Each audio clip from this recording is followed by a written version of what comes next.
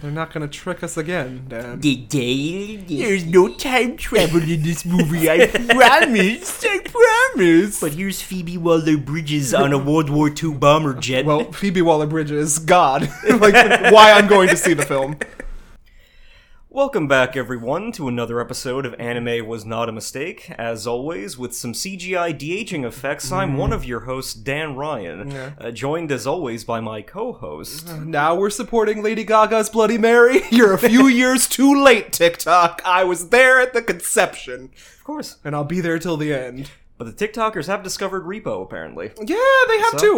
Zydrate comes in a little glass vial. A little glass vial. We knew about that too long ago. That's all we can ask. Sarah Brightman, another Phantom connection on the horizon.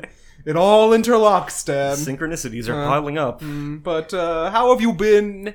Any life-adjacent anime, video game, specific news to share? Well, I don't know if I would rate this as a news-heavy week, but it was a goober-heavy week. We got a lot of goober things to talk about. Yes, we did. I mean, I am excited to get into the content of today's episode, because it's heating up. Believe it or not, we only have 2 more JoJo's episodes after that, and so 2 more Orons as well. Yeah. We're both respectively, getting to the finish with both of these, so they're coming to a climax.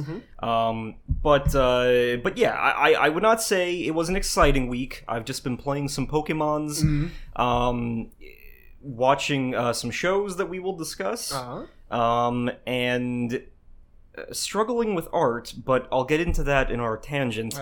But yeah, I do think that because technically, time-wise, it happened first, that last week's post-podcast viewing was Disenchanted. Oh my god, I completely erased it from my mind, but you are correct, yes. Well, I'm bringing it right back. Oh my god, Dan. And can I say, I hate to offend, worst Disney movie yet. Yeah. It's not good. We had a few chortles about that movie. Yeah.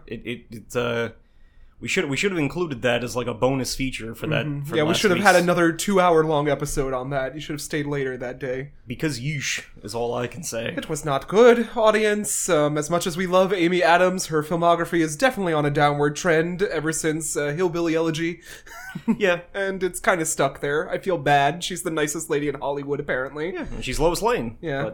Even Maya Rudolph and company. They had, like, Gemma. They had Yvette Nicole Brown in there. James Marsden is just a cardboard cutout in this film. Patrick Dempsey looks old. And that's like, it's a lot to unpack, but that's a thing there, is that they had that Gemma woman that you mentioned, and they had Yvette Nicole Brown, and they are the characters that we would play. They're like the evil stepsister type stooges. Yeah, like they're both of them get Yvette Nicole Brown, for being Yvette Nicole Brown, gets nothing to do. No one gets anything to chew, and then they give Dempsey this like midlife crisis plotline with no budget. Yeah. Continue. He goes to like fight a dragon because he's looking for a quest, and they can't afford to animate the dragon in that part, so he's doing like a theme park ride is broken. There's fire there no coming medieval out of the hole. times adjacent? Yeah. It was strange. And the first one's so good. It is. So it felt a little disheartening to watch that. I was disenchanted, definitely. Well, and it's one of those things where, like, I mean, I guess the first time that they did it with the first Enchanted, it felt like special. It felt like a unique. Yeah, but now it's like, I don't know, I think we've like hit a point where it could be just me, but it feels like they put less effort into like the animated part this time. Like the first Disenchanted had like actual Disney studio animation, and this would look like a cheaper version of it. It looked like Flash. It wasn't bad. It was just, it didn't feel right to me. Yeah, it felt cheaper, and we had like hyper realistic Idina Menzel, and they couldn't decide on a villain. There were 2. I mean, that's the plot, that there's 2 villains in this town. Villains can only be one thing. And then Amy Adams' acting was off for me. Yeah. This was Everyone was tired. Yeah, everyone was tired, except for Idina Menzel, who got the stupidest song and ate again, just like that new Cinderella reboot. Yes. Where she learned to play the piano and, like, rocks on the piano for her number. It's literally the best part of that movie, Cinderella. And it's stupid Memories Are Magic Megan is the name of the song. Yeah. That they edit out Megan in, like, the official version of it. But it was dumb. Very, very dumb. It was kind of disappointing. We had that scroll that infuriated you. Oh yeah, that one gave me chest pains. Yeah. I thought that was gonna be like a Popeye thing where it was like some law was gonna come into play, but no. No, again, but we did a script doctoring, if anything, like Wonder Woman, and yeah, there's so many ways that it could have gone. You had a lawyer who wasn't sure if he wanted to remain a lawyer, and then your other character is a wisecracking contract. Yeah, do something with that. I played itself. enough Phoenix Wright to know what to do here. Yeah, just like he becomes his assistant at the law firm or something. According to this clause, and then Maya Rudolph can be like, the only clause I believe in is Santa. Exactly, yeah. No, we came up with a few bangers. Yeah. They're lost to time now, but we would have been handed that Oscar if we would have been put in charge of this movie, but it didn't happen. No. They didn't take advantage of anything they could have done. They couldn't even get the original girl. They had her in the titles. Like, I can't imagine that original girl was like, no, I won't do it.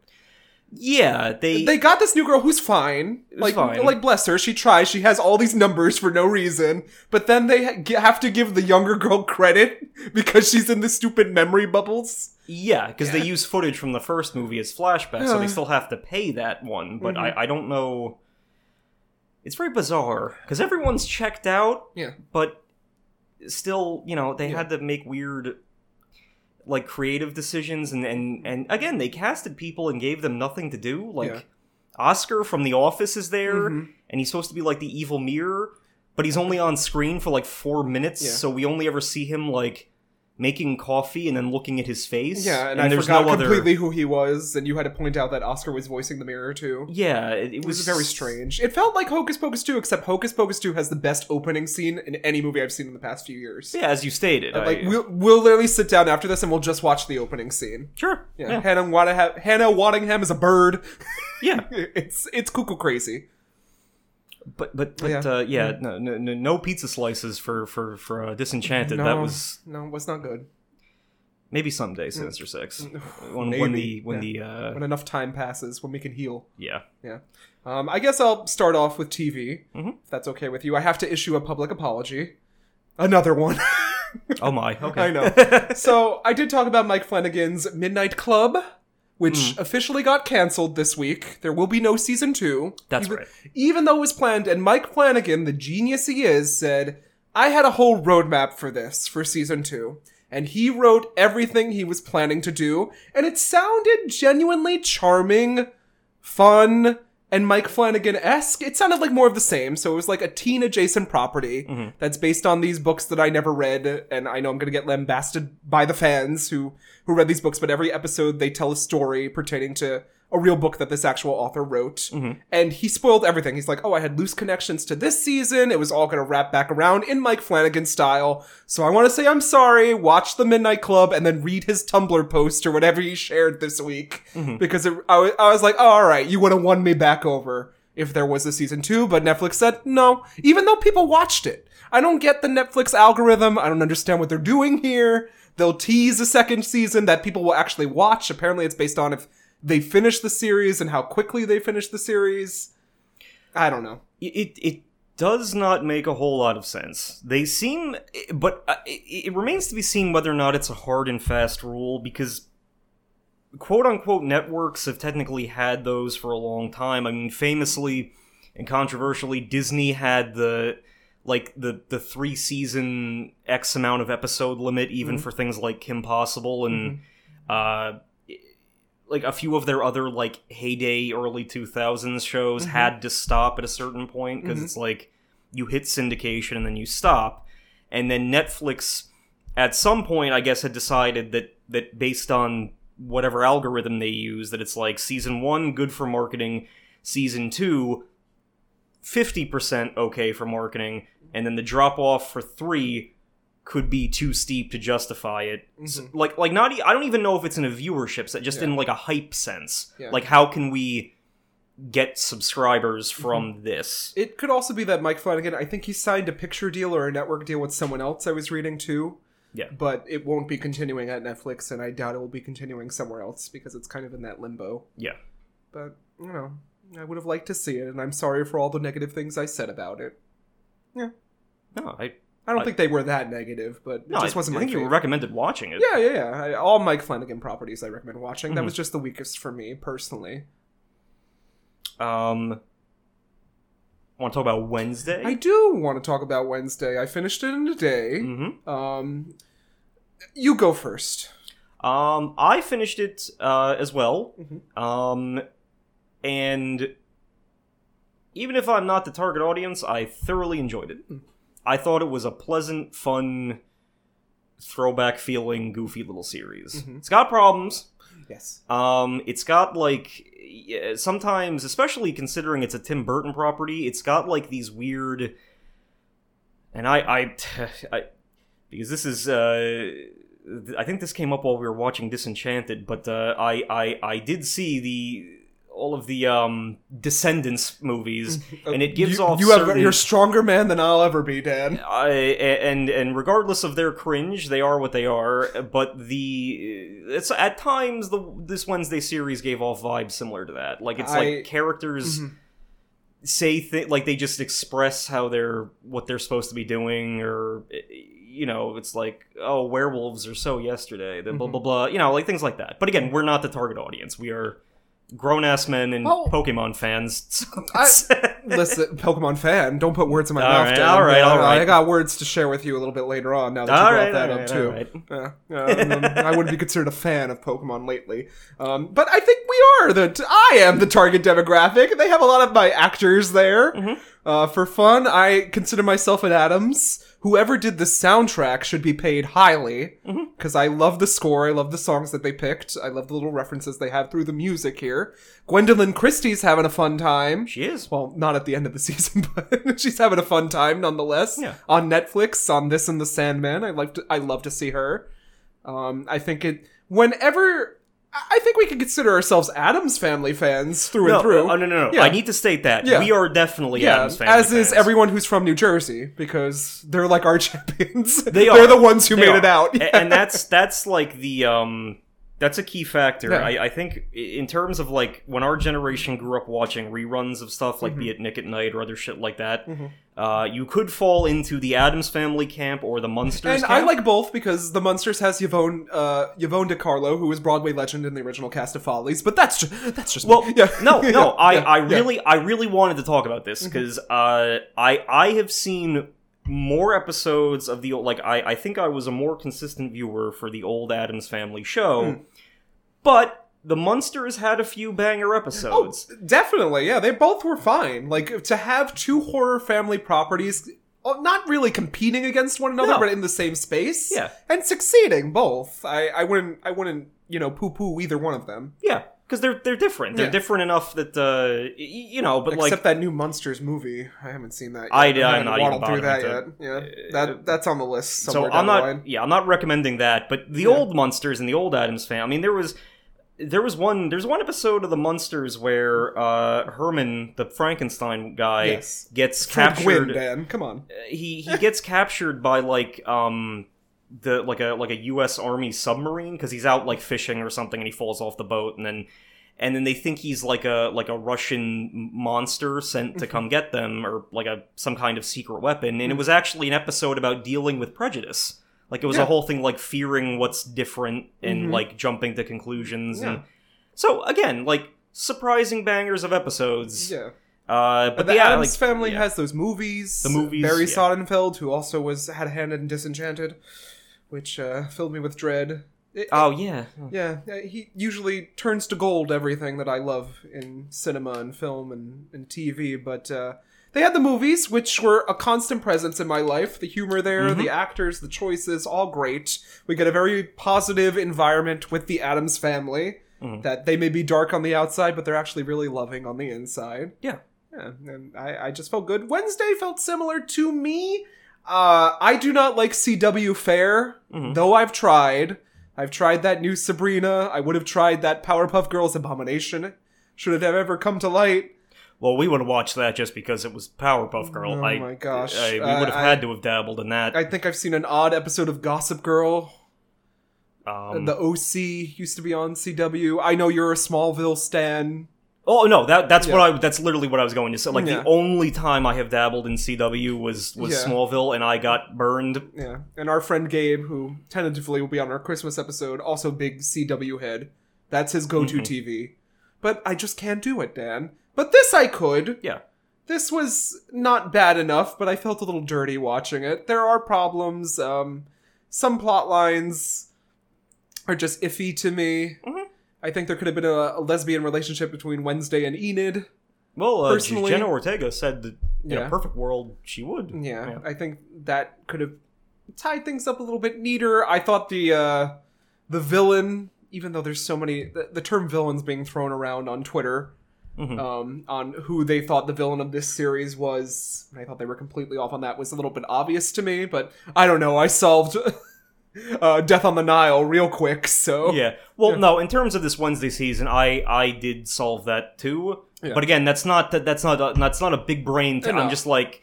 I'm like, okay, I hope that this... Because it seems like this guy is giving off worse vibes than this other guy is. And then that was how I came to that conclusion. It wasn't like it wasn't like 5D chess. It was just kind of like, I was pleased with it. I think it had dips, and I think that... It could have been shorter. It could have been a little mini-series. Probably, Little season 1. I don't know what they're going to do for season 2, but it beat Stranger Things in the streaming department. Yes. So as far as I guarantee you it's getting a season 2. And I'll be happy with that. There's no way. I'll be happy with that. Yeah. Cousin It didn't show up yet. That's right. That's right, Dan. Yeah. And, Grandma didn't show up? Grandma's dead. She is? Yeah, were you listening? It's in, like, the first few episodes. They said Grandma died. Oh, shit. Yeah, so they won't have Carol Kane come back. Maybe as a ghost. Yeah, that could happen. I forget. We're in this dumb universe. Yeah, and then, so, they create a plot hook for season 2 right in the last 5 minutes of the... Which is odd, and that's I would count that as one of the dips, but thoroughly enjoyed it. Thoroughly recommend it. Yeah.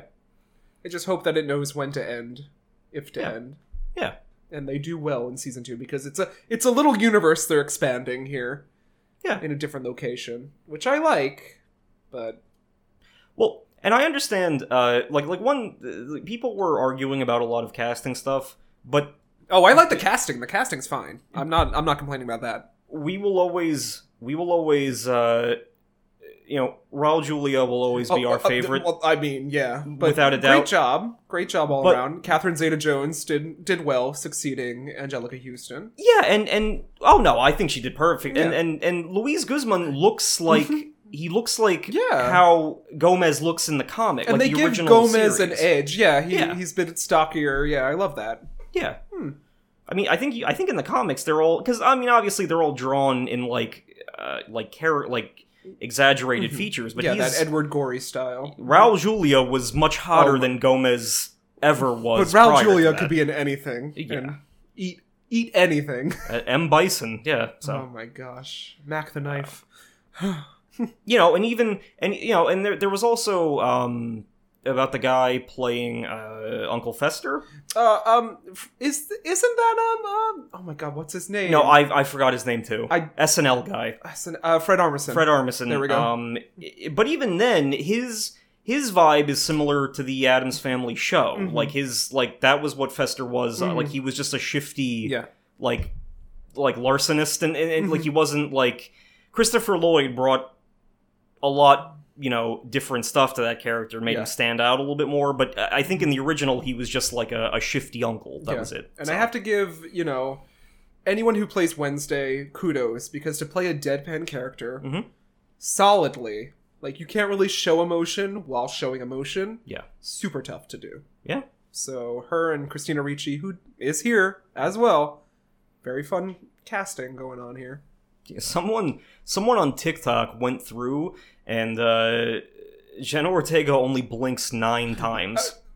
Yeah, on camera. I love that though. Yeah, it's that's very good. cool. It's Yeah. good. It's like the Angelica Houston sidelight in the movies. Yeah, where they gave her sidelight just on the eyes in every scene. Like, how perfect is that? No, it was that perfect. That's It was great always cinema perfect. right there.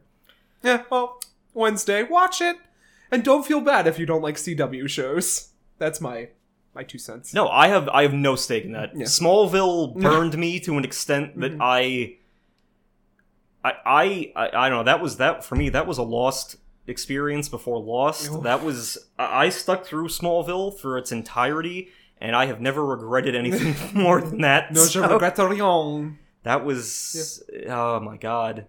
Which they opened the season of Wednesday on. I was like, oh, we're putting an Edith Piaf song here? Great! Yeah. Love that!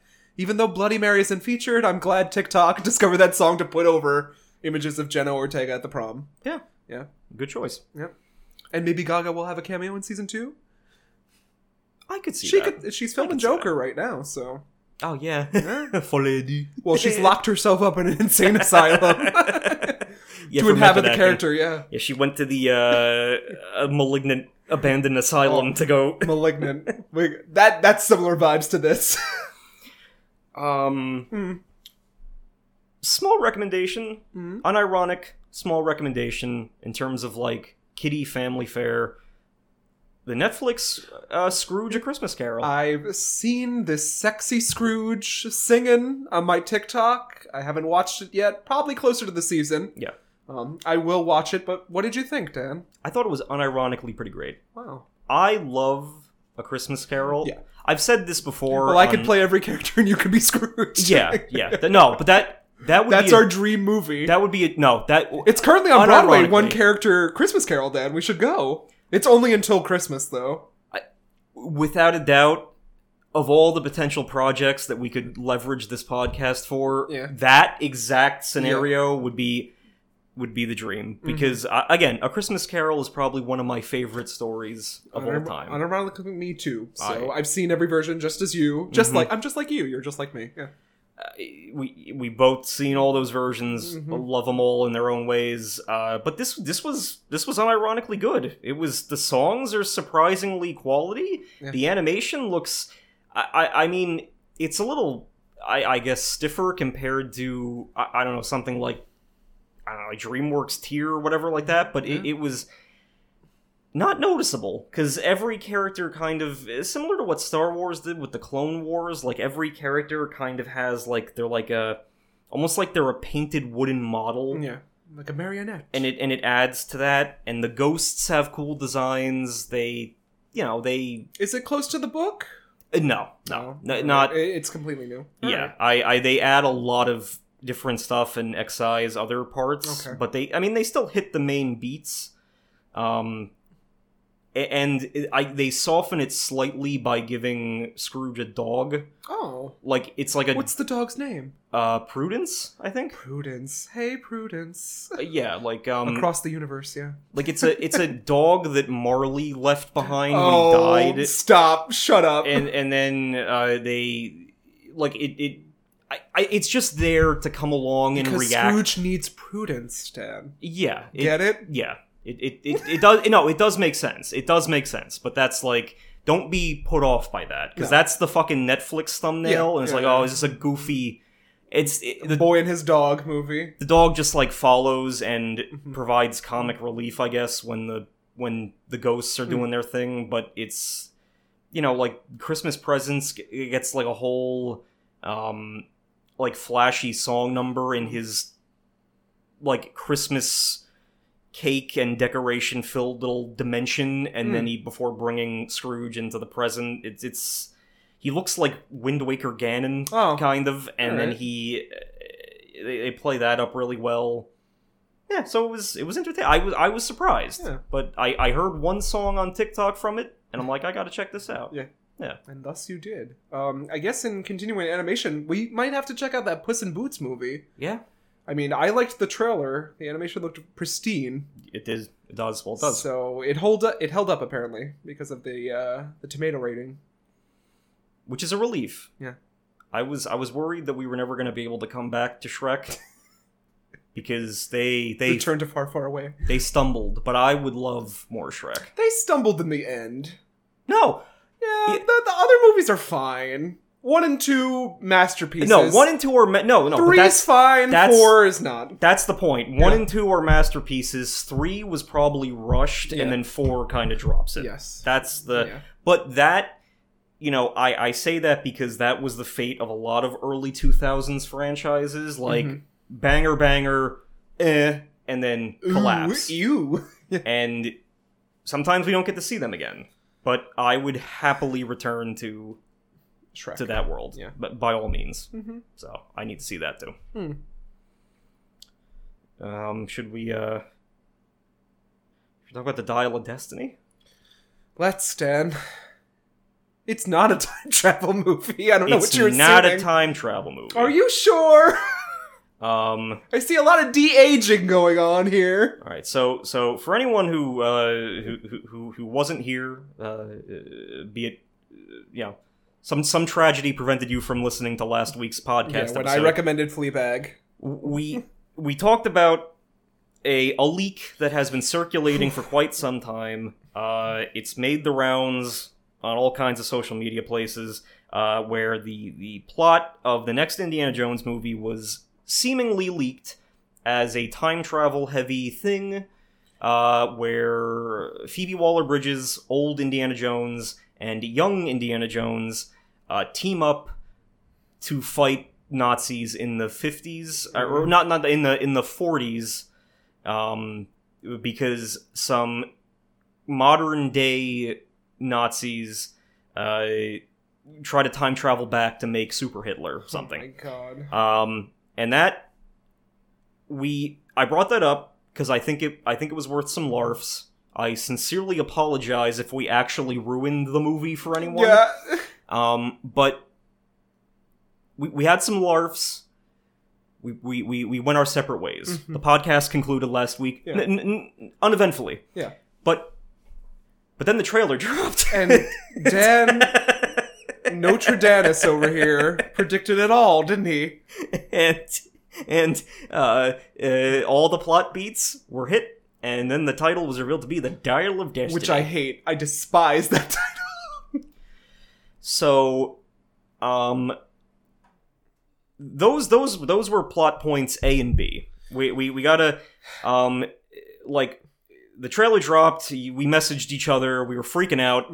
What have we done? What have we willed into existence this time? Yet again, we've done it again. That was literally just like a joke segment that we had on here. We did not think that any of this was because I brought it up in the context of if this happens, it's gonna make people angry. Yeah. But then it happened. And then James Mangold, the director of this movie, posted quite a few tweets where he was angrily denouncing the leaks, assuring us that it is not the movie that we think it is, and that Indy is not getting quote unquote replaced, etc., etc. But again, quotation marks make me suspicious, and I think that there's just too many quotation marks in that denunciation. To be comfortable that the Dial of Destiny is not a time travel erase the previous movies thing, so... Oh my gosh. Well, I'll be dressed as Kate Capshaw when we see the premiere of this. I am a diehard indie fan, a la my dad. Yeah. I've been reared on them as well. We're gonna have to do them on the podcast at some point. Yeah. We know that. It's just one of those things where...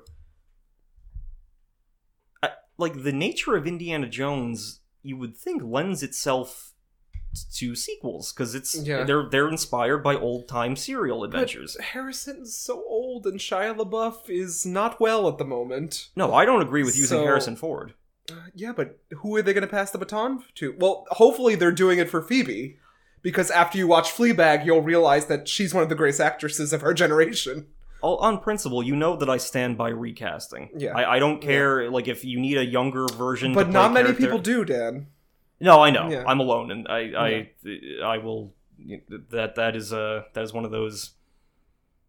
Flynn getting attacked by the sword .gif things that you don't say that movie opinion, but I just recast the character and have him go on adventures in like the 70s and 80s, but it's not going to happen. We don't live in that world. No. So we're going to keep getting old Indiana Jones, or he's going to get erased from history, and people are going to be big mad, I think. Or none of those things happen. This is just a wacky time travel adventure that teaches Indiana Jones that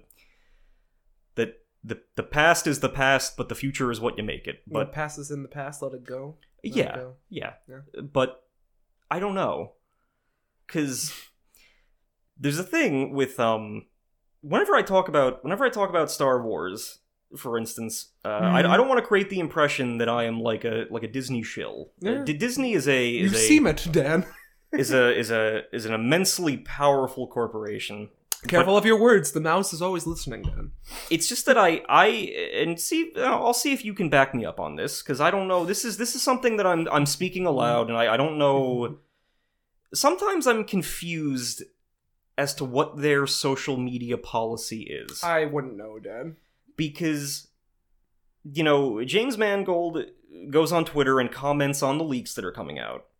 Back in the day, one of the things that set off the online wars about The Last Jedi and the sequel trilogy was Rian Johnson tweeting that he was handed nothing when he walked in to direct The Last Jedi. That in the simple, however many characters he got in that tweet, he was like, I was given nothing. And that could mean he only had a meeting and no series Bible was handed over, or it could be literally no materials were given to him.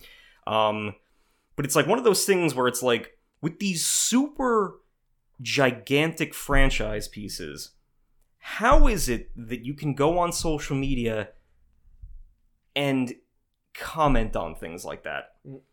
Like, there has to be some kind of thing in the contract saying, up to a point, you can't spoil what you're doing, but you can allude to production problems. And it's like, it's a very bizarre stance that I would not expect something like the House of Mouse to have. I'm saying kick Bob out, put Dan in.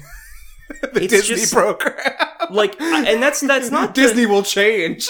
But I am just a firm believer in that when you're telling like a story, that you gotta pull it off like a magic trick. You gotta not cue the audience in onto anything you're doing behind the scenes, so that the illusion of the story can be maintained. I don't care about the actors, about the external circumstance. I care about pulling off the magic trick to tell the story. All right, I like that. I respect that, Dan. But it's just such a bizarre thing that they keep having these directors who go online and they're like, this is definitely not the plot. The plot has a thing, but and yet they can't say anything else. Like they can reveal information up to a certain point that raises more questions and makes people angrier, but they can't confirm or deny anything.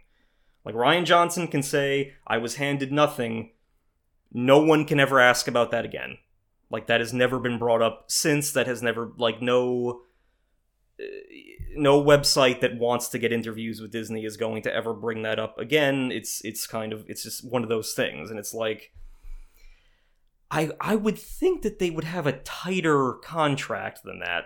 That's all I wonder. That's all that when you sign up to do something like Indiana Jones or Star Wars, that there is not like the Toontown robot lawyers who come in with a stack of papers and it's like, get the fuck off of Twitter and don't say anything. And then one of them is like a 1950s mobster like beating like a truncheon against his hand, and it's like don't you post anything, like, but it's not like iron tight. It's like, I don't know why. It's just confusing to me. It's a puzzle box with modern media that I don't know how to crack is like how that is not in there, you know, to go and reveal to people that your production is running into issues. Like, I don't know. It's an unsolved mystery, Dan. And we'll have to leave it at that. Yeah. I hope one day you're head of Disney.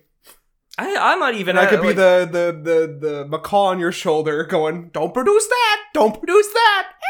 Yeah, it's just we need a new Pirates. and it's just like I don't.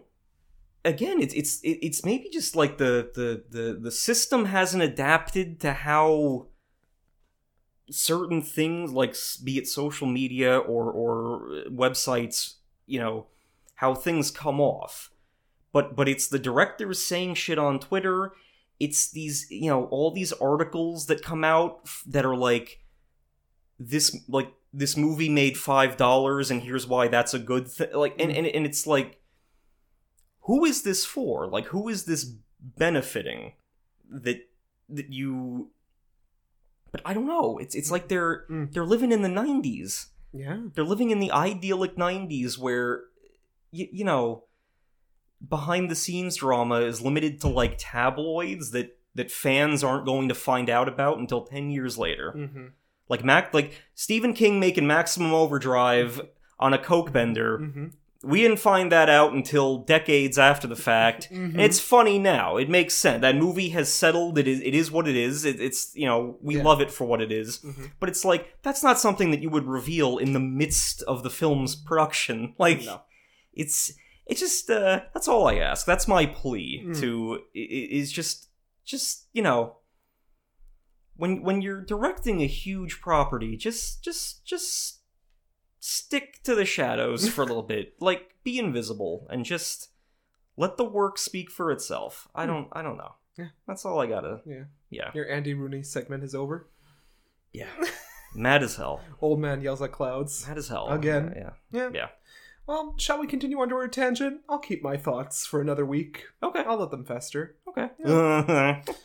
Uncle fester. Yuck. Yeah, so I got some Pokemon Topaz and Lapis. Good, because I don't. I had a rough week. No, I did too. But it's kind of just small things. As I said to you in a message, I made or going to make 2 Goobers, Paz and Laz. They are going to be the professor's assistants, and in the game they would just get the starters that are weak and strong to yours, so that the player can see both those. Okay. And those are just more fun things to design. They'll be like the Kalos Goobers off to the side of the plot. The Infernal Insects, quite famously, in the series of prompts that you gave me, we kind of decided that we would have, for our samurai bird to fight, we would have 3 tropey villain insects that he would face.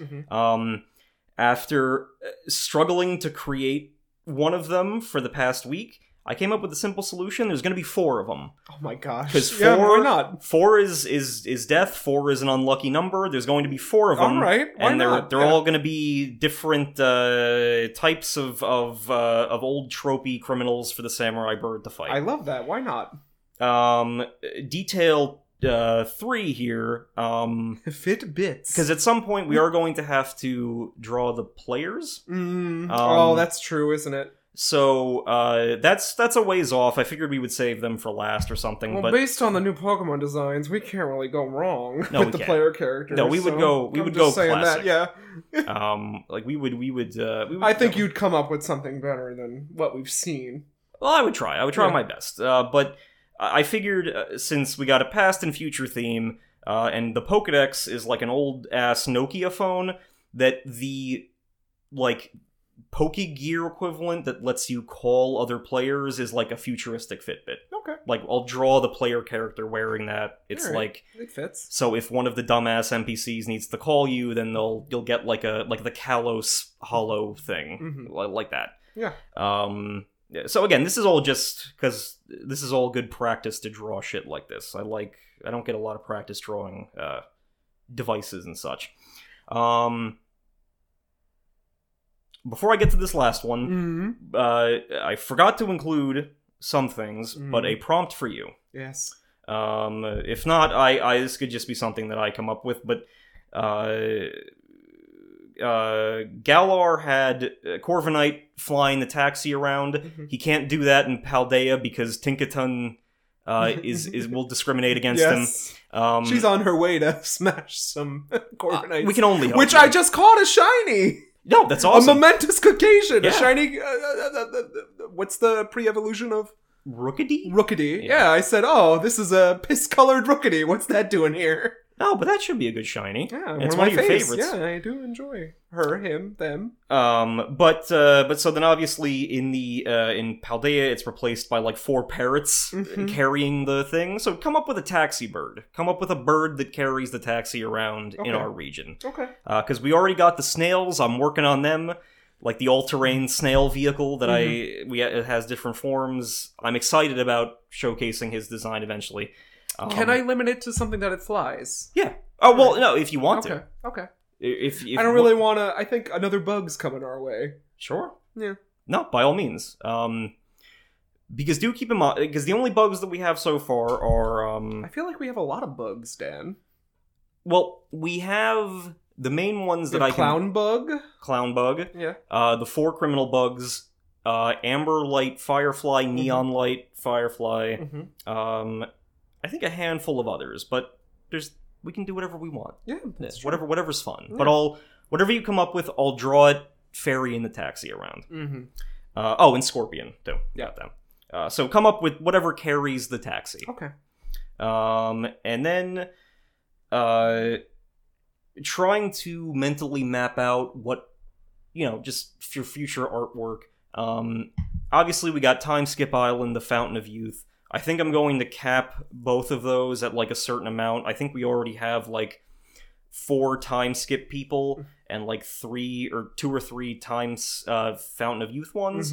So I'll come up with a few more of those. I was thinking like a Gamera Torkoal evolution. It reduces him to an ancient form, etc. Shit like that. Okay. But I'll keep those to a set amount. I keep forgetting to put them on the list, but obviously as Kill Bill fans, we have our Pai Mei Tyrogue evolution, Hitmonmei, whatever the fuck we called it. Perfect. And things like that. And then, because I was thinking, I'm liking this trend with the Ultra Beasts and the Paradox Mons, like these weird ones with code names, and I thought to lean into our podcast's theme, that are games equivalent to that. Again, we're going to cap these out at maybe 10. It'd be just blatantly anime-themed strange mons. You told me to think of some Uchina mons, so yes. I'll add that, yep. So these would be variants of existing Pokemon, like the Paradox Pokemon, but they would be one-offs with like legendary tier stats, and they would occupy Area 51. All right. Like, you get access to that in the post-game, and they've got control of the place. You can go in there, catch them. Cool. And we'll come up with some lore, like they... I was trying to think over, like, maybe the government was experimenting. I see a Cyborg 009 Pokemon in our future. Exactly. Yeah. Things like that. Like, for an example, this is not saying that we have to use him, but since Gallade was replaced by Old Lady in our decks, I like a Tanjiro Gallade named Ghostly Blade or something. Like, they'll all have the stupid code names, and they'll be occupying that space, because I couldn't really think of anything else to stick in Area 51 that would be fittingly spooky enough. So I figured some of these weird ones would be fun. Again, there's no limits. Like, if you want to do, like, Puff got Screamtail, it doesn't evolve. It can be any mon. Okay. With a, overtly themed, like, anime design. Cool. And we can all give them, like, a matching ability that's something tropey that plays into... Yeah, so I figured that could be fun to do, to bring the decks to round it out. So yeah, that's what I have in terms of potential future prompts. Very good prompts, as always, Dan. Shall we get into today's episode? I think we should. Yes. So now we're gonna roll out the drawing board. Oh. And it's a special drawing board. He's Swiss Miss edition. Swiss Miss, lay off the cocoa. Hey! That and really, we're going to the Swiss Alps today. But Swiss Miss herself has nothing to do with this episode. Me without my muff. If you'll remember, Swiss Miss was the genetically engineered Swiss Army knife villain from Spider-Man: Turn Off the Dark. How could I forget, Dad? Never forget. Yeah. Never ever forget. But really, no other involvement in today's episode. Really, the drawing board just happens to be a fan of that. He was quite disappointed when it closed. Like 80 million in debt. After it injured 30,000 actors. Yeah, he had tickets, for the week after it shut down. Yeah. Now we're gonna get into the recap, in case anyone forgot. So, in the previous batch of episodes, the Pillarmen, Cars, AC/DC, and WAMU, and again, to clarify some things, if you're wondering what WAMU's, name is a reference to, it's just Whammy. It's Wham or Whammy, like a whammy bar used by rock bands. But depending on what source you're reading from, they'll call him either one. So they awoke and they resolved to find the Super Aja Stone. This stone, when combined with one of their patented stone masks, would grant them immunity from sunlight and turn them into truly the ultimate life forms. So they would no longer have that one critical weakness, and they would just be able to run rampant over Earth, with that new power. So Jojo, Caesar, and Speedwagon unsuccessfully confronted the Pillarmen in Rome. Jojo managed to make a Cell Games bargain with WAMU, promising a rematch in 33 days, where WAMU could face him at his full potential. WAMU sealed this promise by implanting a poison, quote-unquote, wedding ring around one of Jojo's aortas. And then AC/DC, who was also present, did the same around his windpipe. And Cars chose not to participate. Yeah. Cars was like, this is stupid, we got a job to do here. Jojo and Caesar underwent rigorous Hamon training, I think outside of Venice, with Hamon Master Lisa Lisa. Lisa Lisa is revealed to possess the Super Aja Stone, which concentrates sunlight into pure energy. You can pretty much, make a little laser out of it. But she stresses that the stone should not be destroyed, because previous Hamon Masters believed that it was vital to stopping the Pillarmen.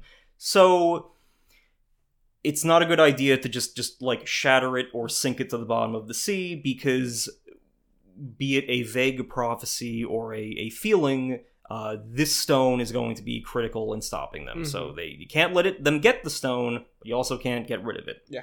The Joe Bros completed their Hamon training, but AC/DC arrives early in order to claim the Super Aja by himself.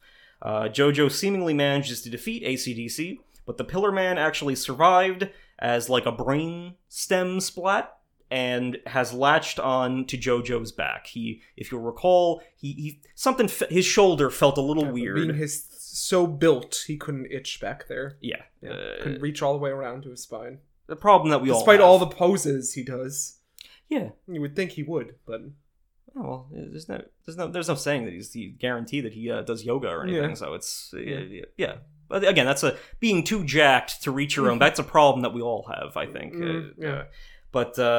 So obviously AC/DC has something else up his sleeve in whatever form he has taken now. Obviously AC/DC is being brought back into the very building where the Super Aja is. So we're going to see what happens, because the plot is thickening. These episodes might deal some emotional damage, whether or not some things have already been spoiled for you, or if you've encountered... I don't know anything. Okay, you don't know. Okay. I don't know. Even if you had, I would have argued that getting the context might increase the potency of these episodes. So I'm interested to see what your takes are after this batch.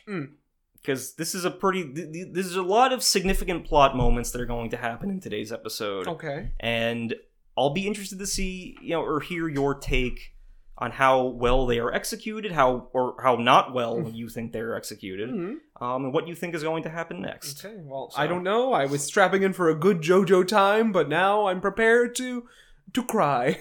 Yeah. As often. Yeah, as you predict. Yes. All gonna get ready for some manly tears.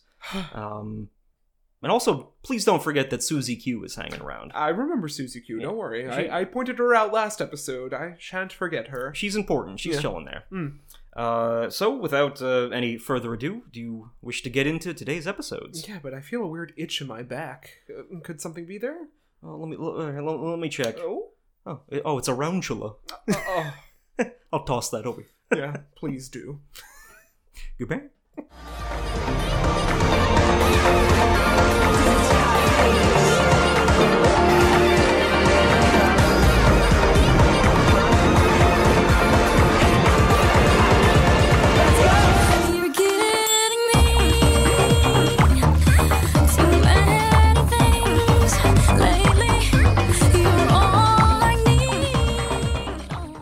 Okay, we are back, just having watched another 4 episodes of JoJo's Bizarre Adventure Battle Tendency.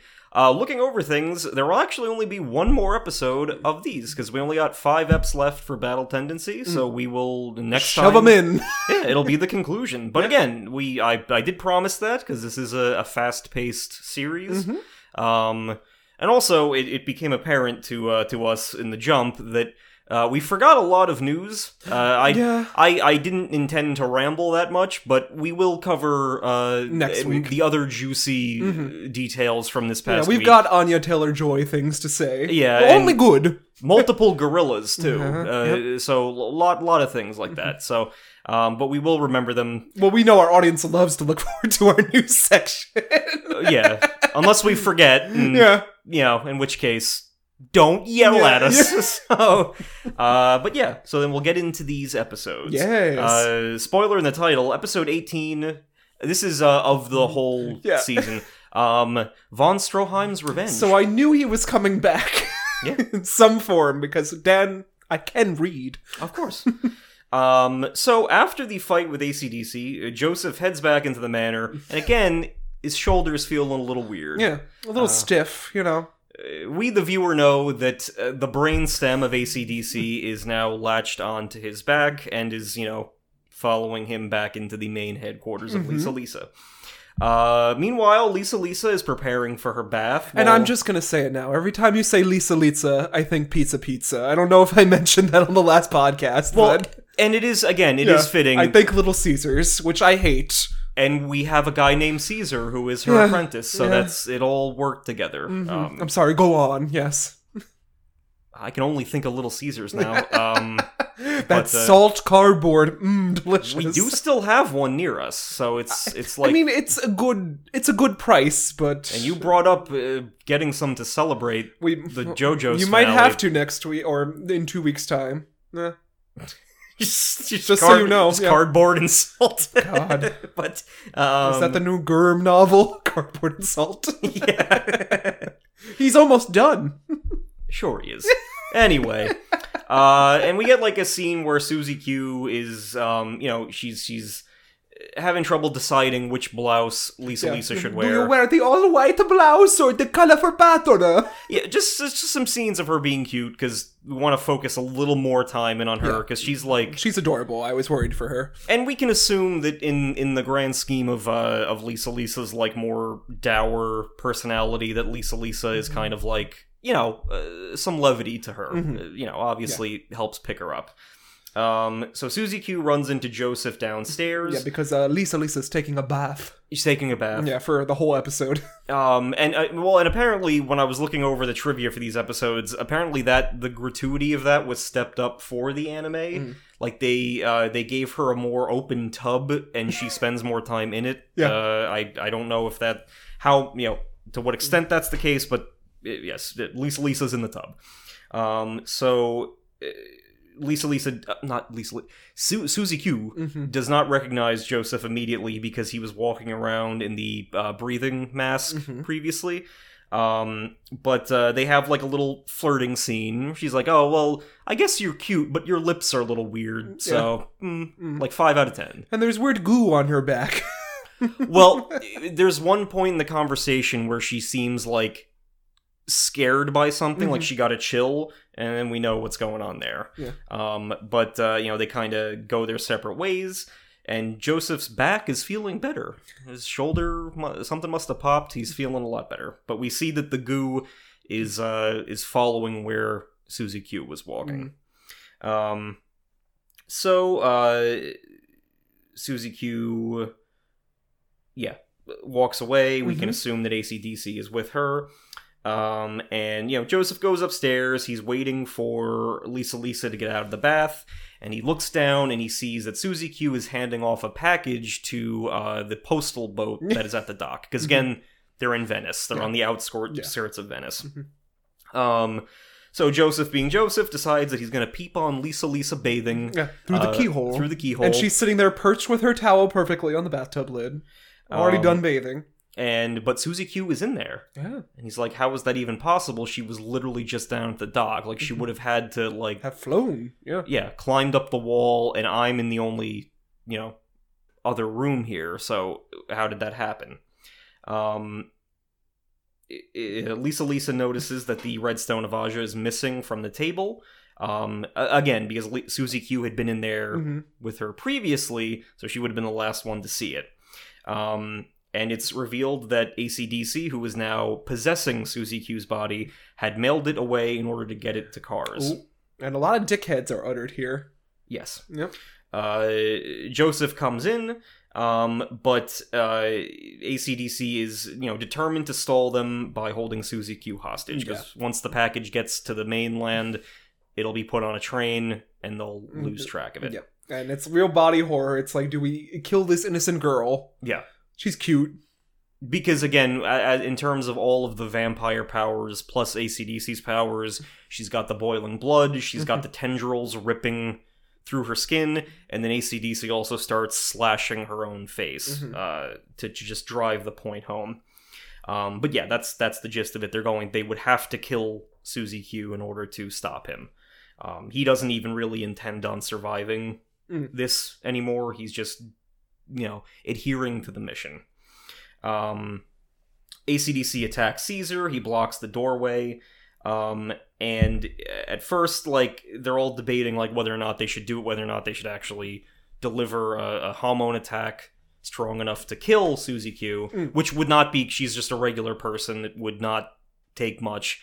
But then, Jojo recalls their training on the Hell Pillar, and... Joseph delivers a punch of positive hormone, while Caesar delivers a punch of negative hormone, canceling each other out directly over Susie Q's heart. And exposing AC/DC's brain. Yes. So, with that crafty technique, they are able to expel AC/DC from her body. And the sun does the rest. Yeah, he leaps onto Joseph's back, but the sunlight catches him immediately, and Joseph's like, I can't even hate him, because he literally just gave everything to accomplish the mission. He's evil, but there was no ego in the end. He just, had to do what he was sent here to do. Yeah. So, they, with AC/DC gone, Susie Q kind of, with Lisa kind of taps into her subconscious and reveals that the package containing the Stone of Asia was... put on a train for Switzerland. Specifically, I think it was Mount Morica? We'll get there in a second. Where Cars and Wamu are waiting. Elsewhere, Cars is kind of incognito on a street corner. He's waiting for a phone call from AC/DC, but does not receive it and assumes that something must have happened to him. We get this little scene of a hungry puppy that is walking the streets. I was concerned for this dog, I'll be honest. The first time I watched this, I was too. I wasn't sure what they were going to do. Well, we saw a dog get kneed in the chest and then burnt alive, so... Yes. So, no, exactly. Yeah. Danny. We saw... Lest we remember. Dio do that. Yeah. And, again, this is like a contrast between these antagonists, because Cars has another moment like this in this batch of episodes that kind of sheds insight into him. But the puppy comes up to him, he ignores it at first, But then, These drunk drivers. And they're sipping wine, mind you. They got the whole bottle of wine in the glasses in the car. I don't know if this is a thing they do in Switzerland, but it is very irresponsible. I don't think so, Dan. That's very complicated. So they... It's very bourgeois, though. These think bring a bottle and glassware along. These drunk drivers are about to hit this dog, but before they hit it, Cars kind of stealthily unsheathes this blade literally from his forearm and like without even being detected slices the driver's arms off. Yeah, is something off? Oh my god, my arms have been sliced. He was really drunk. He's like, something's wrong with the wheel. He couldn't turn it, but his arms are gone. Yeah. They were halved. And then the car careens and the dog is saved. But obviously shocked at the explosion that just goes on near him. So Joseph wakes up. Yeah, so they manage to get into a car and driving through the night. They say goodbye to Susie Q and she throws a rock. Yeah. I'm sorry. Joseph has like a little flirting scene with Susie Q where he's like, "I'm gonna come back here, fix heal your face up your face." Okay, Jojo. And I don't know. I mean, he's a douchebag. We all knew that, but I was even like, But he does. He will go back. But he's a lovable douchebag, but a douchebag nonetheless. He's a himbo. It's what can you say? But he's like, not all himbos are mean, Dan.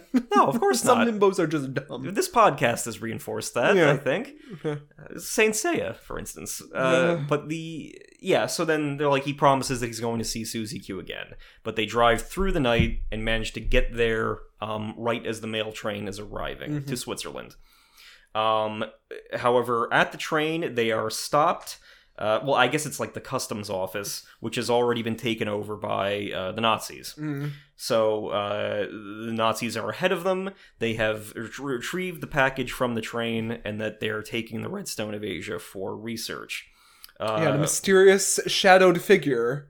Yeah. We don't know, is like, follow me to our villa. He had a wide-brimmed hat in the back seat. I kind of knew who was coming, Dan. That wasn't the big reveal of these episodes. Later on it happens. But he tells Joseph and the others to come with him to a log cabin ski chalet up ahead to discuss this matter further. Later on that evening, Cars approaches the cabin and uses his vampire powers to kind of sense everyone in the adjacent room to where he's like sneaking up. Where's this Wes Anderson movie? Where like a... No, I mean, I feel like this would be a Wes Anderson plot. No, it would be. Yeah. Cars included, I think. Yeah. So he walks up and senses the heat. He kind of uses his light blade to precisely kill the soldiers in that room. But when he walks in, he sees that there is a fifth person there. Yeah. This person stands up, and the Cars goes to attack him with his forearm blade again. But this unidentified person stands up and catches the blade with a mechanical hand. And when Joseph comes in, he looks at this display and sees that this cybernetic individual is none other than Stronheim. What's a guy got to do to get some food in here? Yeah. Oh, yeah. That was a delightful little. I said, "What is going on?" And his friends are upstairs eating. Yeah, just chilling. Having dinner. But yeah, Stronheim is alive and he's part robot now. Yeah. And this is going to be Dial of Destiny. I said it once, I'll say it again. We're gonna get robotic Nazis. Gotta stop speaking things into truth, Dan. It's gonna happen. Yeah. So, episode 19, A Race Toward the Brink. Stronheim starts using his new mechanical body, which was designed to surpass a power equivalent to Santana, basically. Yeah. And then Jojo utters a line that I don't really like as much. He's like, "He's not that bad. He's just a German." Where I was like, "Oh, he's just a Nazi, though, Jojo." Yes, but we did cover this in the first episode. Stronheim never rises to the level of Joe Bro. Yeah. So it's more or less just like we have to work with this, and it's a recurring thing in JoJo's that if an opponent is at the very least like capable, principal, I don't know how you would say that, then they'll get a nod from the given JoJo of that series and be like, oh, okay, yeah. But Strawheim does not rise to the level of a bro. He's got a machine gun stomach, though. He does. Good stock art of him in the ending credits of him doing like a body slam with the machine gun fully extended out from his gut.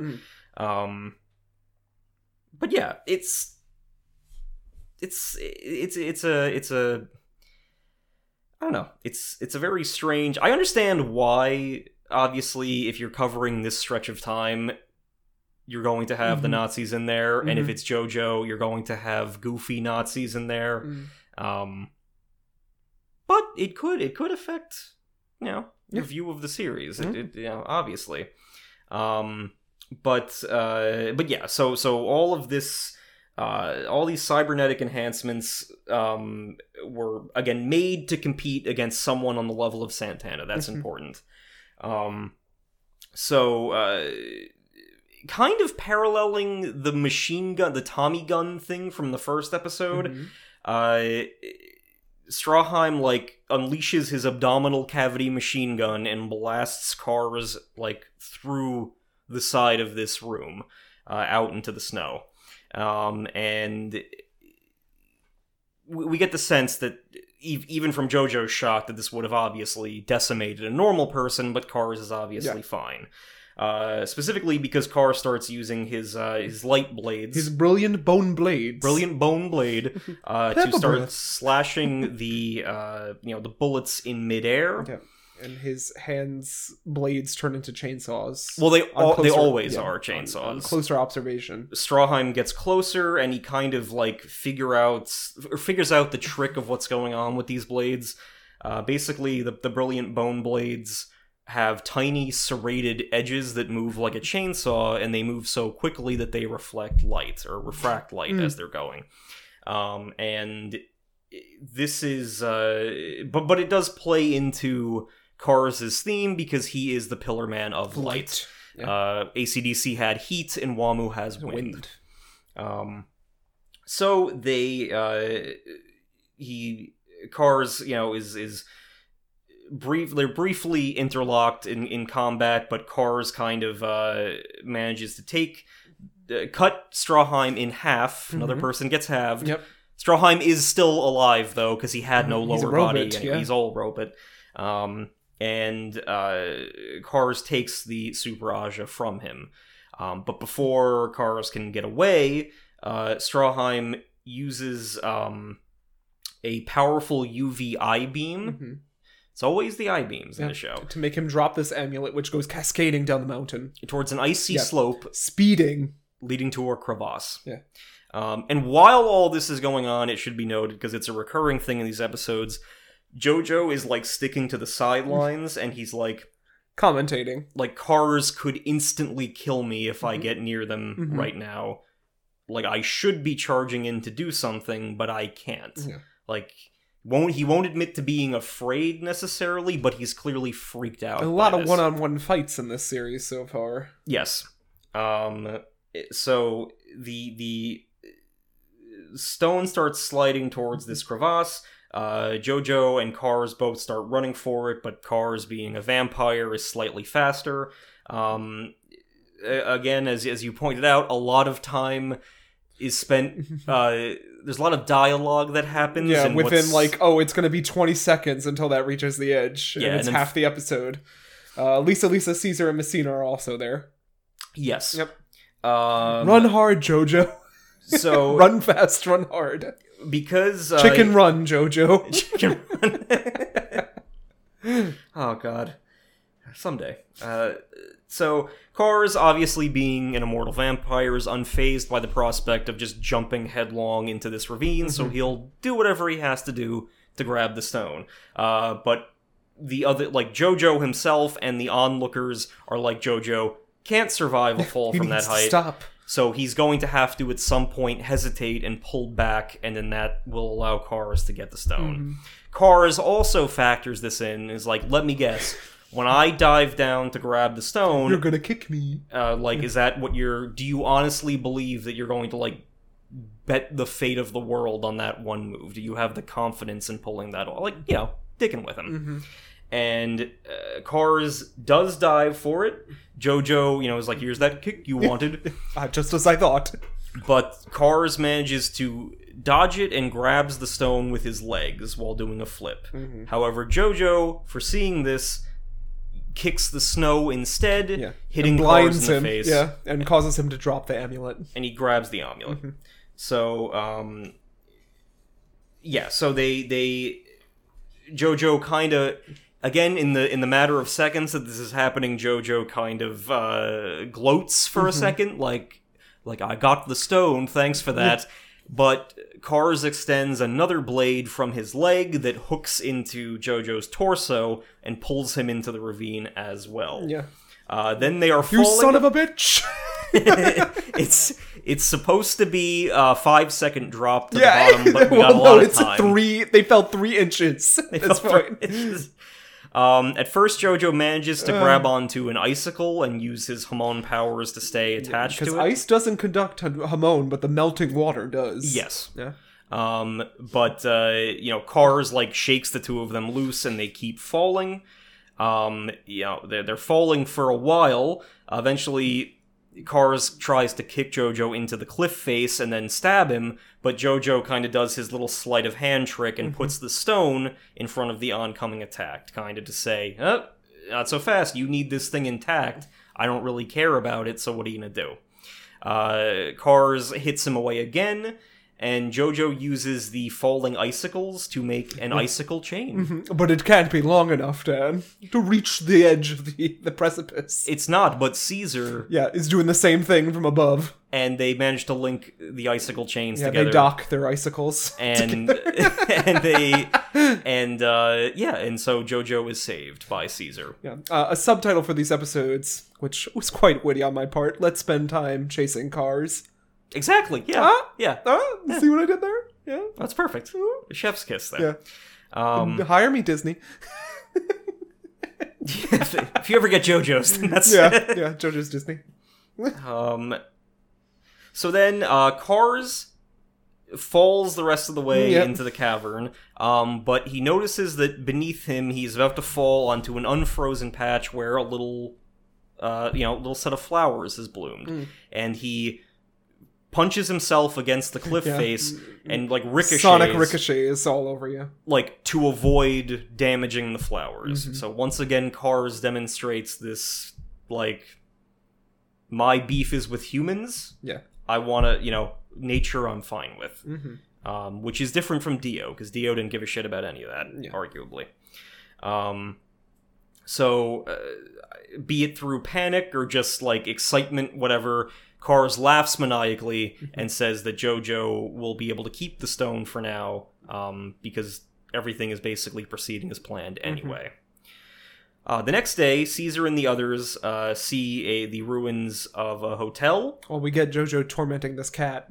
No, of course, yeah. This pretty cat, and Jojo's like, well, that's a rich cat. A bougie cat. Yeah, it won't eat anything. How about this rich salmon? And then he's teasing this cat and slightly kicks it away, and then he's like, well, now I feel bad. He low sweeps it. Yeah. Because he's like, well, now I feel bad. That was kind of a dick move on my part. I guess I'm just angry and stressed. Yeah, I'm taking my stress out on others.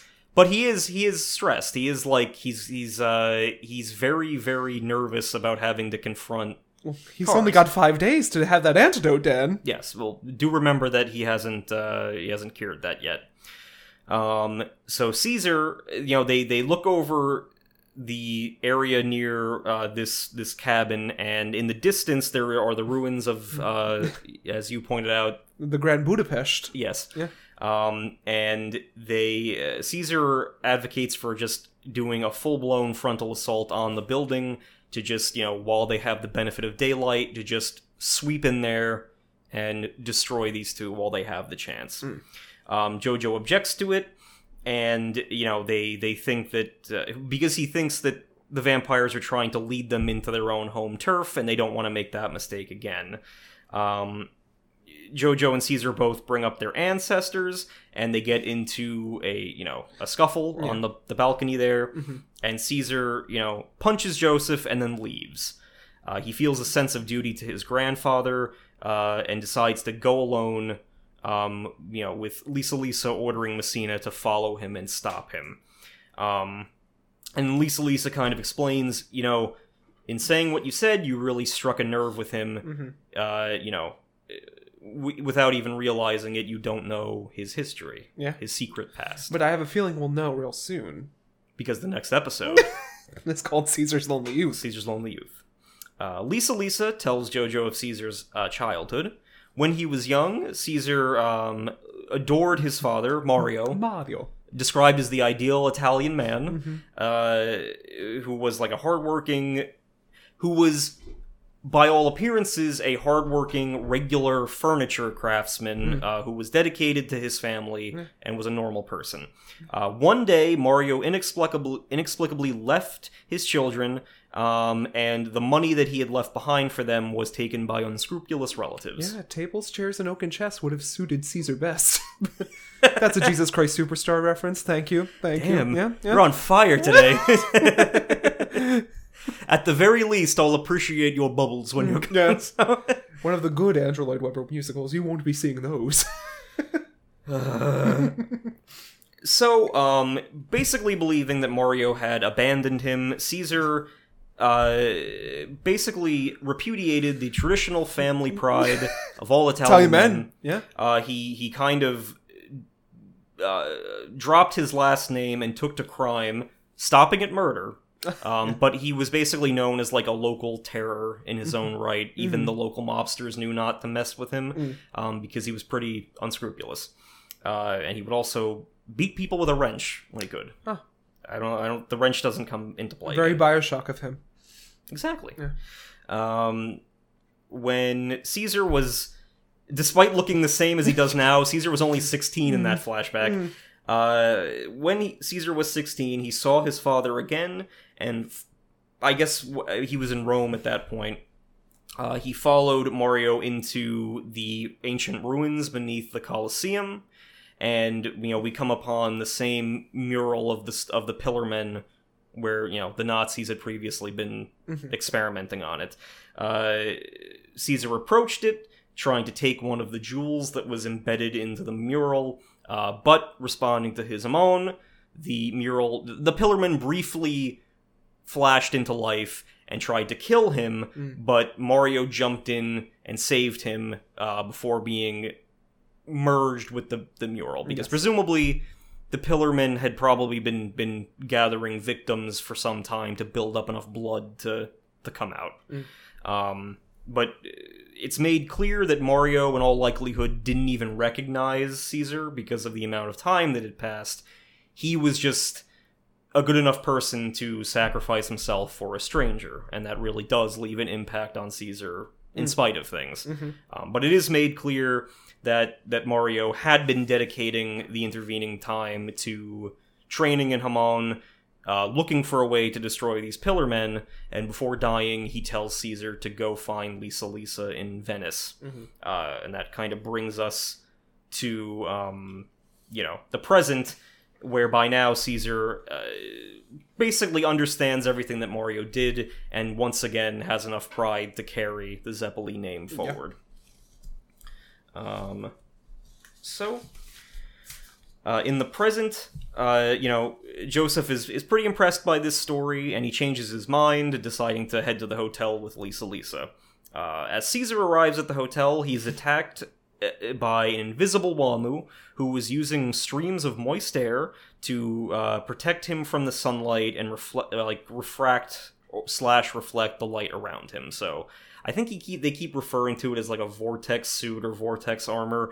He's just, the wind around him is moving so fast that it's protecting him from more or less, it probably wouldn't protect him if he stayed out in the sunlight, but for his purposes, he's more than capable of moving fast enough to avoid that. So Messina arrives to assist, but Wamu swiftly takes him out and then drags him into the hotel. He also cuts off one of Messina's arms. And then he comes back for Caesar. But Caesar has made a lot of progress with his training, and he uses his savon / bubble cutter he's refined it into a better attack. He uses Hamon to harden the bubbles into a razor-sharp edge and prevent them from popping, and he is able to cast them out, kind of like Beyblades, where they will hone in on the target and cut through them. Yeah. And even though Wamu's vortex suit would otherwise, deflect attacks, in the case of these bubbles, it just draws them in, because they're bubbles. So, Wamu receives a lot of painful cuts, and he decides to flee back into the hotel. Caesar takes the advantage to try to hit him, but Wamu, with his, superhuman reflexes, manages to kick Caesar away and then charge through the side of the hotel, basically creating a new hole there. Caesar is...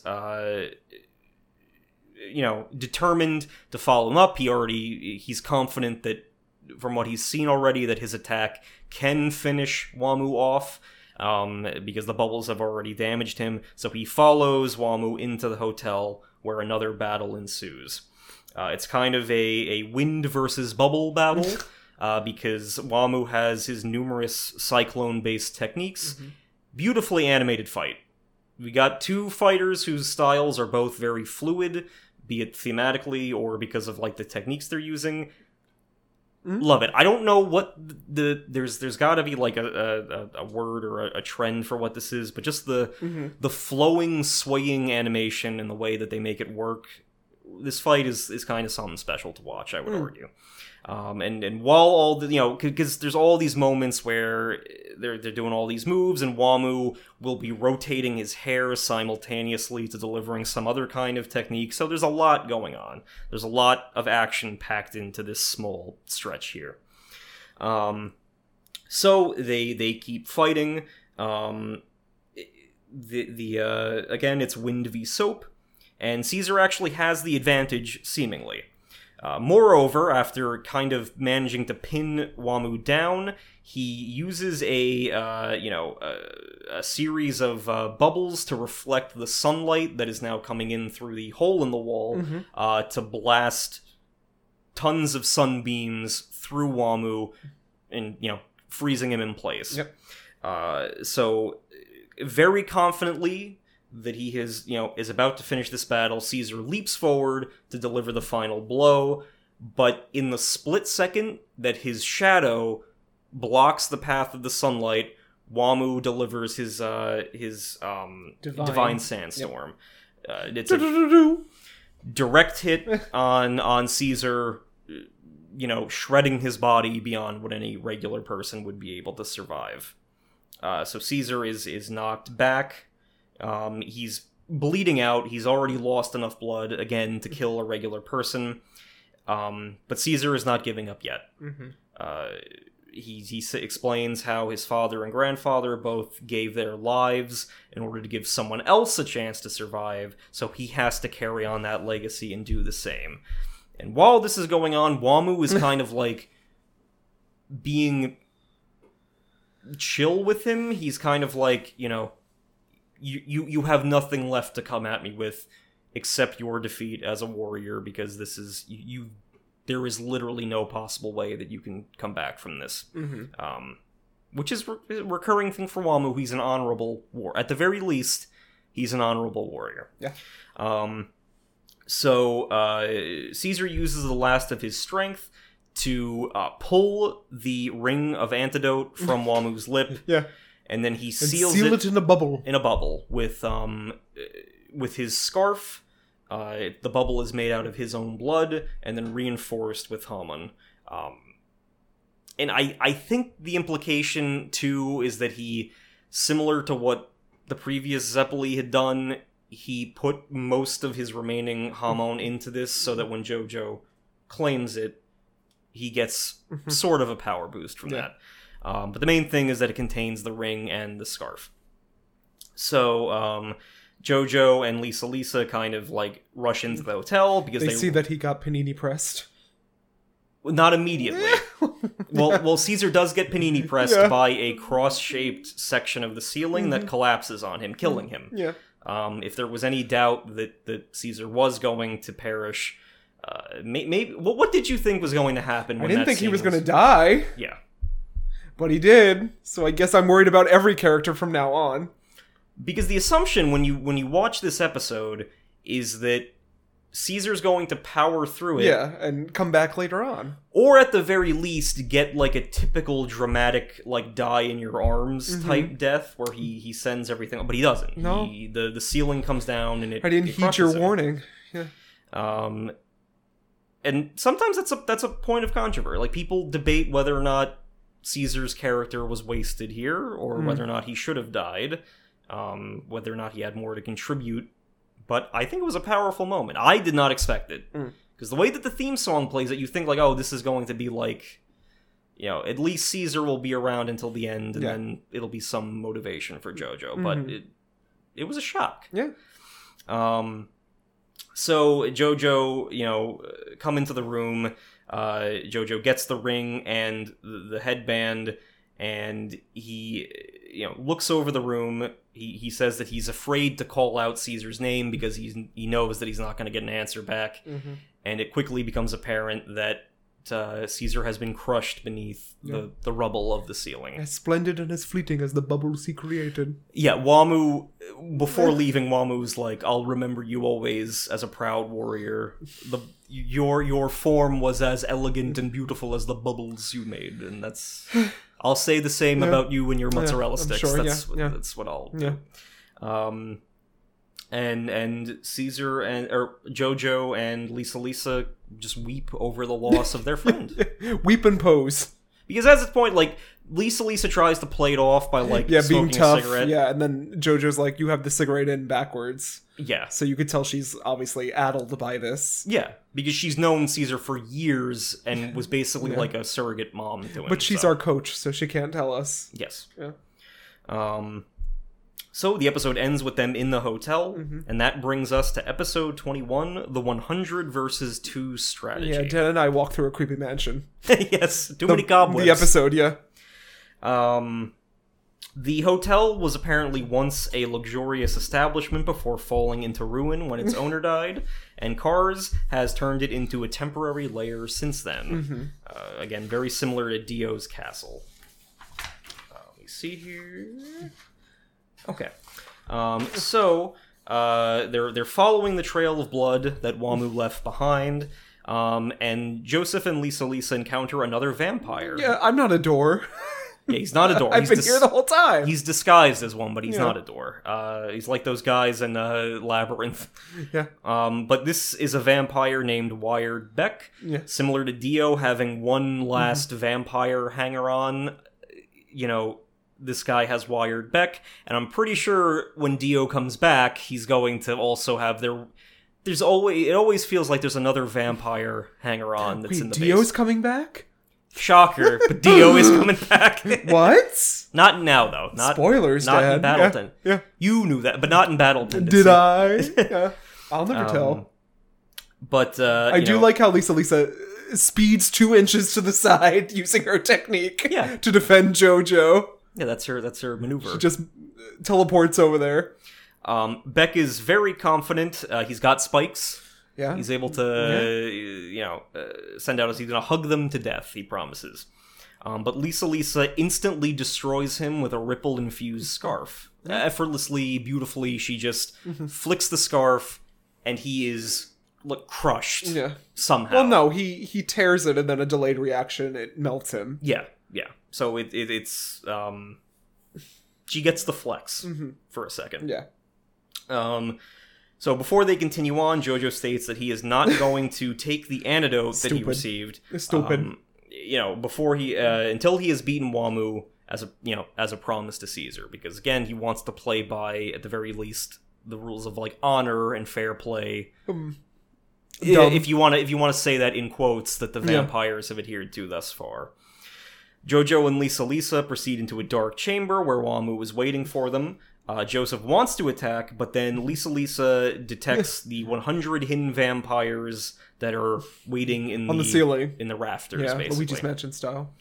Which Dio also did, I'm pretty sure. It's classic vampire move, but still.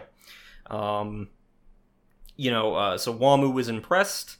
Kars also reveals himself and orders the vampires to attack, denying Wamu his chance to fight Jojo. He's like Wamu's like, we were promised a dramatic final fight in the battlefield of my choosing, and Kars is like, we're not doing that shit. We're done. Like, this is like, we've lost too much already. We're going to take them out now. Yes. However, Lisa manages to hold off their attack with a bluff, saying that if she and Jojo are killed, then a time bomb will destroy the Redstone of Asia. Demonstrating the same bluffing skills or better bluffing skills than what Jojo has demonstrated thus far.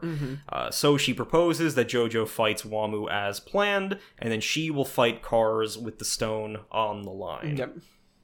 Wamu and Kars arrange a place for the battle at midnight at Skeleton Heel Stone, near the foot of Piz Bernina.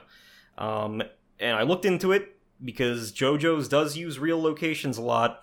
Obviously, Piz Bernina is a real place near St. Moritz Mountain in Switzerland. It does not have an ancient Colosseum. We'll have to strike that off the tour guide, yeah. Not that that's impossible with, a lot of places throughout Europe still have Roman stuff left behind, but if you're a JoJo's fan looking to travel there... Don't. You'll have to find something else. Go to Little Caesars instead. Yeah, if you spend all that money to go to Switzerland, and then you will not find a JoJo's location. So I'm just letting you know now, in case you've already booked the tickets. Yeah. It's time to cancel. It's not like the bridge in Stardust Crusaders. You can't go there. But it was an ancient battleground where hundreds of warriors came to honorably meet their end previously. So obviously it was a preferred location for Wamu.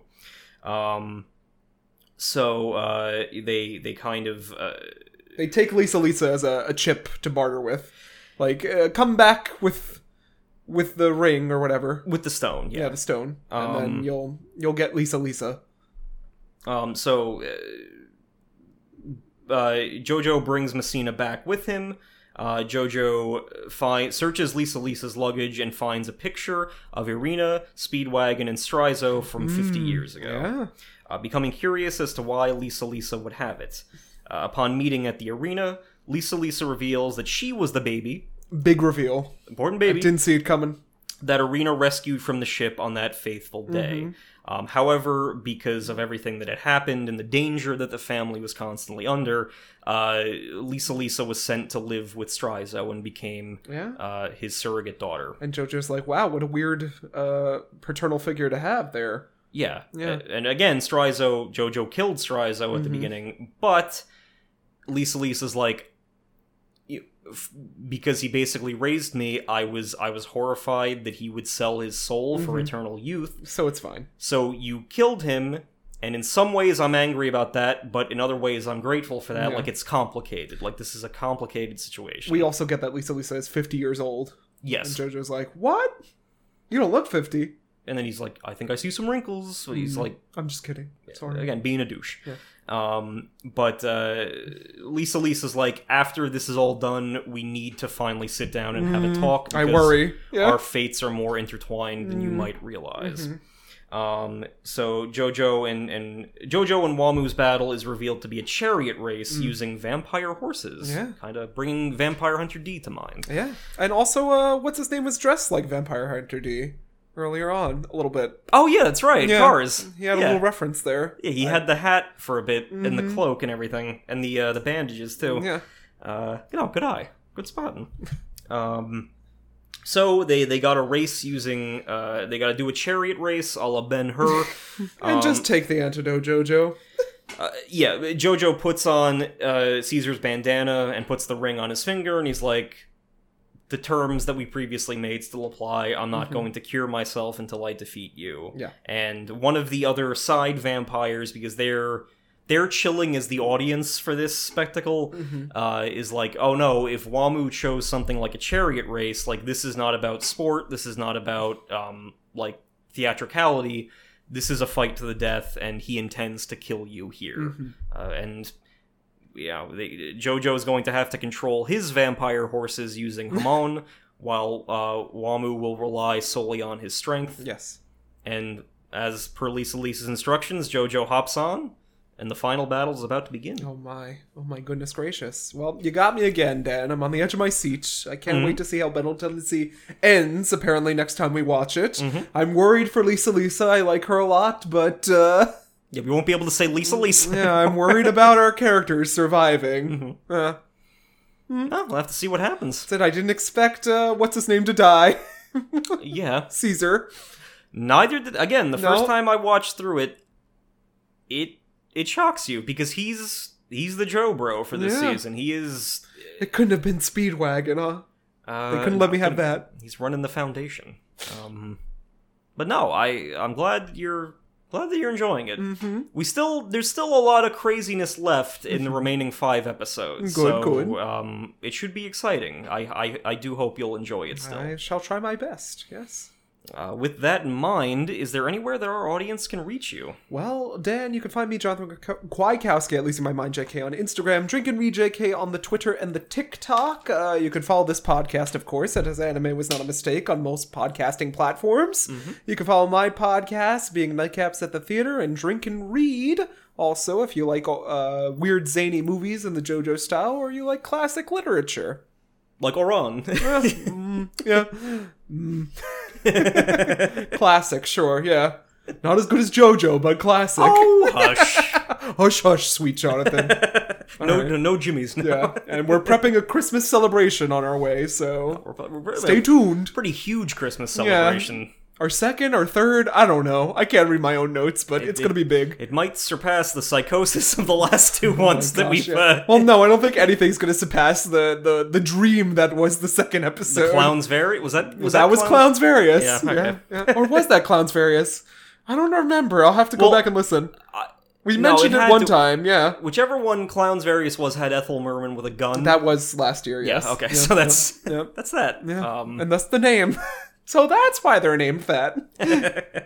But Dan, what about you? You can follow me on Instagram at king_Danis, where I intend to post some artwork. And again, as Jonathan said, follow Anime Was Not a Mistake on Facebook and wherever you get your podcasts. We sincerely appreciate it. Yes. And a tease for the penultimate episodes of Oran coming at you. We got 5 more episodes. We're going to see Honey Has Siblings. Okay. We're going to hear from the Lobelia girls again. Ooh. We're going to have a Halloween episode. And then we're going to get a Mori episode that's kind of overshadowed by the Yakuza.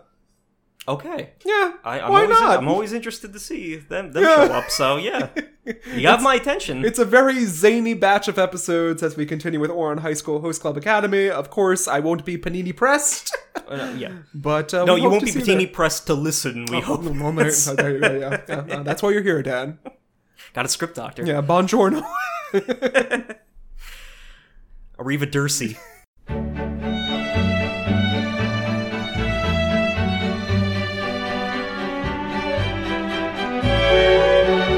Here at Anime Was Not a Mistake, we have one mission. Whether you be a magical girl, a giant fighting robot, a raccoon, or just a fan of podcasts in general, we hope to one day arrive at a definitive answer to the following question.